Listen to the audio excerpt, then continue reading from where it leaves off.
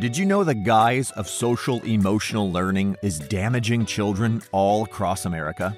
Today's episode is a continuation of our discussion with Alvin Louie, the founder of Courage is a Habit.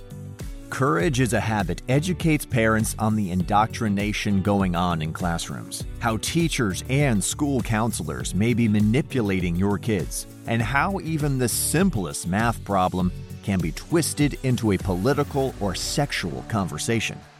Is it too late to save our kids from this destructive agenda? Alvin has some great things to say, so stay tuned. So jump in a little bit more and talk about, the surveys and these kinds of things. You talked about throw a wrench in it. Well, how and what does that mean? Well, what you just described there in those last several minutes is culturally responsive teaching. Okay, yeah. That's what you just described. The teachers go through the training. They come out of academia being trained to push this ideology, this Marxist ideology, this equity, diversity, equity, inclusion, which we call DIE, D-I-E. But how it's being done is called culturally responsive teaching. So for every parent listening out there, go to your school website and type in culturally responsive teaching or culturally responsive competency, and you will find it, because near 100% of K through 12 has social emotional learning. So what you just described there, everything you just said, is culturally responsive teaching. Okay. So let me give everybody an example of why you can't necessarily put your hands on it. And this example comes from the country's leading expert on social emotional learning. Her name is Jennifer McWilliams. And this is the example that she uses because this is an example that they're teaching teachers, because she was a teacher who got fired from Indiana for speaking out against social emotional learning when no one knew what it was. So she is the country's foremost leading expert. I'm going to give you an example from a second grade math class, and then I'll get into the surveys of how it throws a wrench, and then we can wrap up about how parents can what they can do. Again, is all about action. Yeah. Second grade math problem. So little Johnny is riding in his car with his mom and dad, and they're going to the amusement park. The amusement park is 50 miles away from their house. They've already driven 30 miles. How many more miles will they need to drive before arriving at the amusement park? Okay, some kids answer whatever, right? They answer the right answer, wrong answer. But the teacher goes, okay, we'll get to the answer. We'll get to the answer in a minute. So let's talk about little Johnny and is sitting in the car with his mom. Amusement park. How many people have been to amusement park? Some kids raise their hands, some kids don't. And then they'll go, okay, so why do some kids go to the amusement park? Some kids don't. Some kids go, I'm afraid of rides. Remember the second graders, right? They're all very innocent. Yeah. And then eventually someone's going to go, well, I've never been to because my parents can't afford it. Now you have a talk about equity, about the have and the have-nots and the oppressed and the right. You got to talk about that. Well, why can people afford it? Is that fair? And then some kids, no, it's not fair. Amusement park should be free. Why is it not free? Okay. Mom and dad. Does everybody have a mom and dad? Now you just generated a discussion about families and my neighbor is two moms. Oh, okay. Well, so families look different, right? Now you have a discussion on that. Cars. Does everybody ride cars? Then you have a discussion on environmentalism. Some people can't afford cars. That's called culturally responsive teaching. There is no topic that you can't generate into a political or sexual discussion. Okay. So what you described there is exactly that. All right. So the surveys, the reason why it throws a wrench into things is because the schools pay a ton of money, your tax dollars. They spend a ton of your tax dollars. They do. Hiring these companies to do these surveys on your children. So that is a self-fulfilling prophecy. The more they survey your children, the more they can manipulate the data. And then every year they come back. School is oppressive. School is racist, homophobic, transphobic. Kids don't feel belonging. Kids don't feel included. We need more social emotional learning. Then they put more in, and then they lower the academics, lower the behavior, screw the kids up, and then go, oh, kids' mental health is worse than ever. Self-fulfilling prophecy. If you take your children out of the data, that screws them up because now they don't have enough children to survey, because now you get like 30%, 20% of the schools not taking it. That's hundreds, if not thousands of students, depending on, how big your school district is. And then now they can't say, oh, all students want this, or 80% of parents want this. No, you're not surveying the whole school. Yeah. You're not supporting everyone. So now you got a number of parents can push back and go, 30% of us, 20% of us is not taking the survey. So these policies are not supporting everybody. Also, they're not getting the data because they're expecting a certain amount of data, especially these companies. You're paying for it. So then now they're expecting a certain amount of data. At the very least, that's kind of that high level, how you can throw a wrench in it. But on the personal level, you do not want your children's data stored in these databases. Yeah. These longitudinal databases follow your child forever. So I'm gonna extend this further. I'm gonna go a little further now than what is happening today. Where they're going with it is they're gonna be setting up your children for a credit system, a credit scoring system. Meaning that, let's say at 18, 19, 20, your child goes, hey, I want to exercise my Second Amendment. They're going to say, in schools, we had these surveys. He doesn't meet the mental health criteria. He doesn't meet this. Again, mental health, through whose lens is it? Through whose lens is it? Not you, not the mental health that we know it. It's they don't have the right thought process. So they're deemed not the right score, not the right mental health. They shouldn't own firearms. You know what? They don't have the right scores. We're not going to let them open a bank account because they're hateful. What do you mean they're hateful? They're calling for violence. They don't believe a man can get pregnant. That's very hateful. You see? Through whose lens is it? That's why it's so important to understand language contamination. They use your vocabulary, not your dictionary. Right. So you have to get your kids out of the data mining. So if you go to courageasahabit.org, and Melvin, I will send you the link so you can put it in your show notes. Or when you upload it to wherever you upload it, you can put it in the show notes. Sure. We'll but just as a verbal, you can go to courageasahabit.org and click on SEL surveys. Okay. Mm-hmm. If you click on SEL surveys, we describe in these tools, there's a set of tools that goes into a lot more detail than what I could have gone through here, but It covers everything that I said. Plus it gives you more detail. It talks about what the surveys are, how it's being used as a self-fulfilling prophecy, what they do with the answers. We have something in there called Survey Says that explains exactly what I just explained. In fact, the question about do you feel confident in your completing your assignment comes from that. And then at the end of each of those documents, there is a opt-out form that our attorneys wrote for you, the parents, to use to turn in. You use the opt-out form. We also tell you what happens if they lie to you and say you can't opt out. And we give you a tip on that too. We tell you who to send it to, how to send it. We walk you through that. So just, download the survey, and that's a tool for the parents. Excellent. So we will definitely put that there. Thank you for sharing that. Let me ask this question, because it's my understanding, and I think I have this right. Most of this is actually driven through the Federal Department of Education. Correct. And it's pushed down as part of the agenda. Okay, you do these things. It's kind of, top down focus into the states, and we'll fund certain things if you get us. And they don't make it about data, but that's what it's all about. The Federal Department of Education is almost entirely about collecting data. There's that, right? Then there's the teachers unions, right? And then there's the companies that they partner with, like CASEL, which is the main CASEL. CASEL is CASEL. That is all social emotional learning comes from that organization. They have vendors that take their social emotional learning, and schools pay them a lot of money to put it in, but it all comes from CASEL. But yes, all the different pushing comes from the Department of Education. You're correct. So here's where I'm coming in. I realize every state's a little different, okay? Because of the state actually sets the policy for education in their statutes and through their structure and so forth. Many states they have a state board of education that gives minimum standards of learning. And then there are the local school boards that implement, and they actually set the policies and do the hiring and firing and do a lot of carry the real weight of making that school district function and operate well. So isn't it also true that local school boards have authority over whether or not they allow these kinds of things to function and take place in their schools. We talk about the parents, and you can opt your kid out.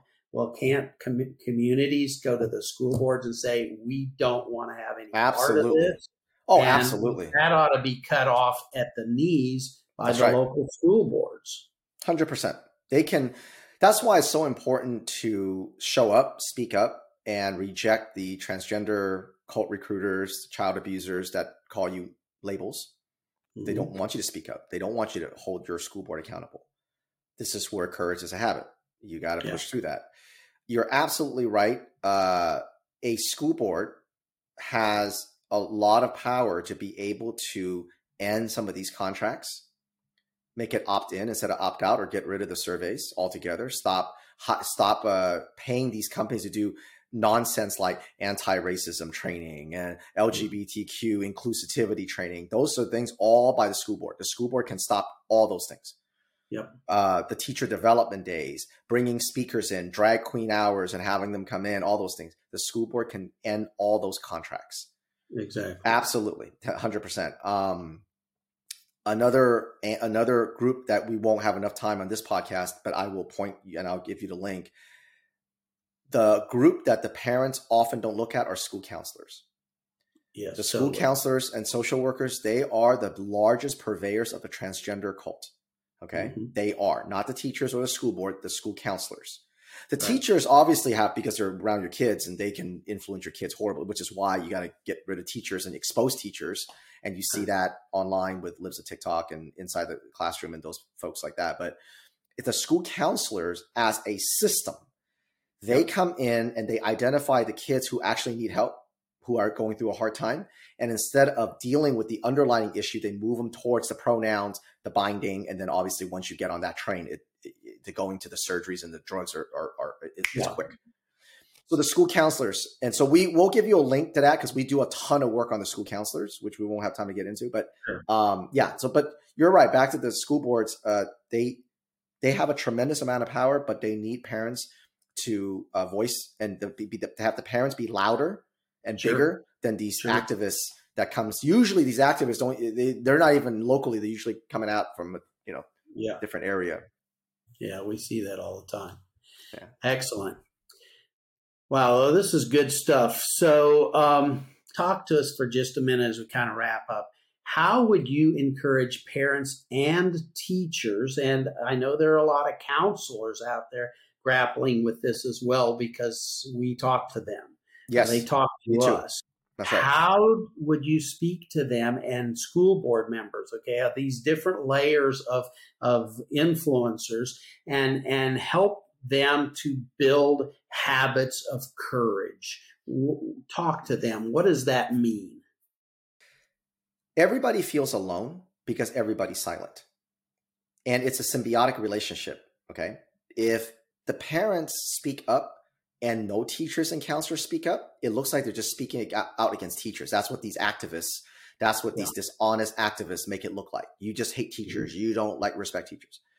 If the teachers speak up, then they get doxxed really heavy because you're going against your own and you're betraying, and same thing with the school counselors.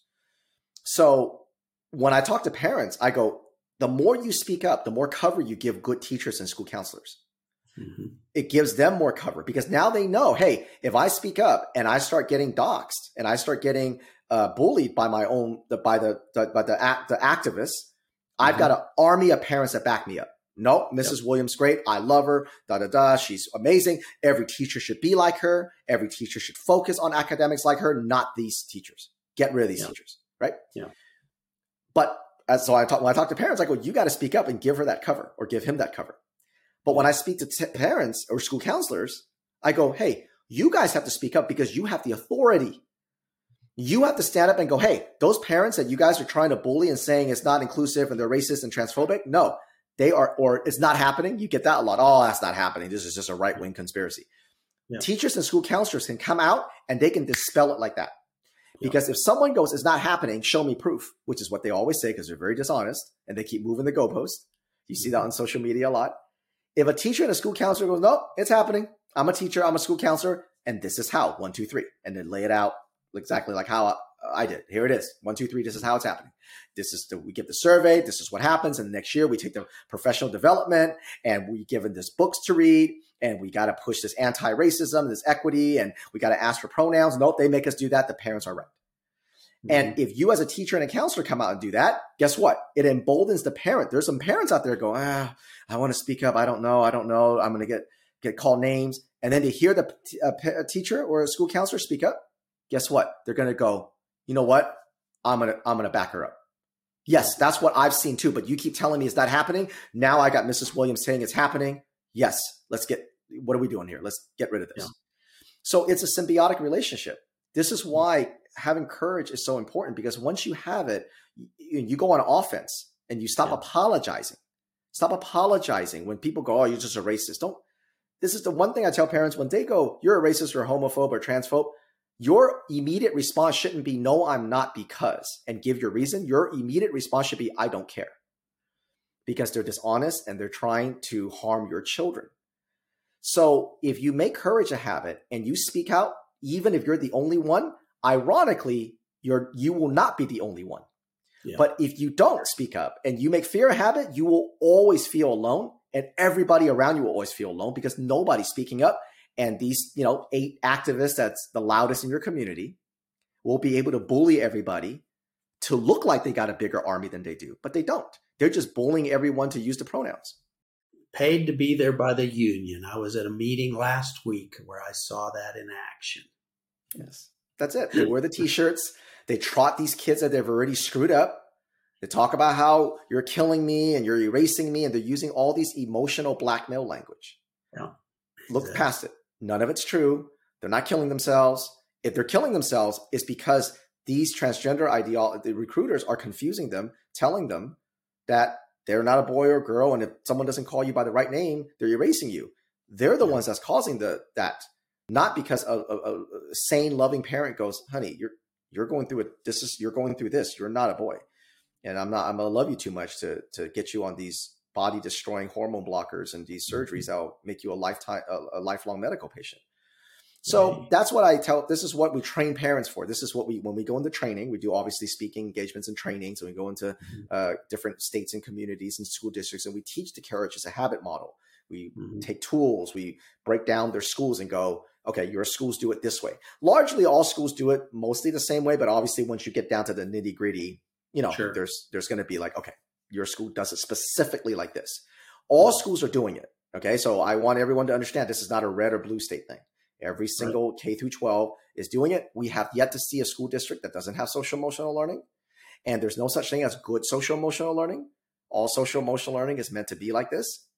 Schools might have it in varying intensity, but they're all working towards the same goal, which is to indoctrinate your children to the idea that America's oppressive, confuse them sexually, sexualize them early, and ultimately separate the children from their parents by saying we're keeping these secrets from parents because parents are unsafe. And that's what the school counselors do. And again, if you go to courageasahabit.org and click under school counselors, you will see our tools and our exposés on them, which I'll send you the link. Alvin, thank you so much for sharing with us today. It's been very informative, very straightforward and transparent. I appreciate it so much. For our listeners, we will include all these relevant links to Courage is a Habit, their website and so forth on the show notes for this episode. And so please go there, use those and dig in, do your research, get informed.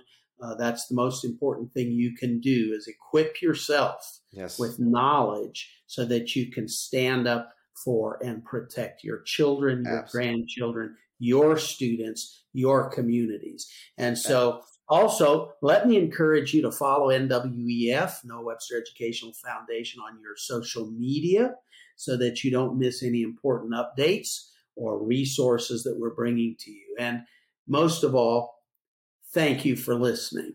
Thank you so much, Melvin, for having me. This was a great conversation. I hope I get you a chance to come back.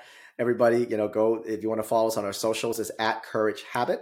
That's @CourageHabit. That's on all our socials, YouTube, Instagram, Twitter. And then, of course, courageasahabit.org. You'll see the links. And we are a nonprofit. every dollar that we get goes right back into the work and the tools.